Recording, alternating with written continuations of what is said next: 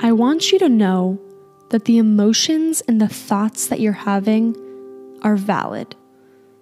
Whatever you are feeling, validate that.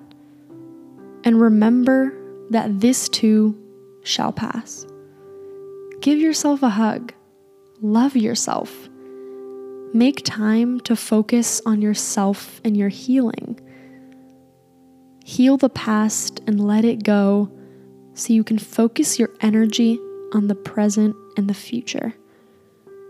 But in order to do this, you must allow your emotions to be present within your body. Laugh, cry, scream into a pillow, throw a tantrum, release. You are allowed to feel. Remember that you are not your feelings, you are not your thoughts, and you are not your emotions. They don't define you. They're simply visitors, and they are always trying to show you something about yourself. So use them as messages. Allow them to come through, and then let them go. This is how you heal.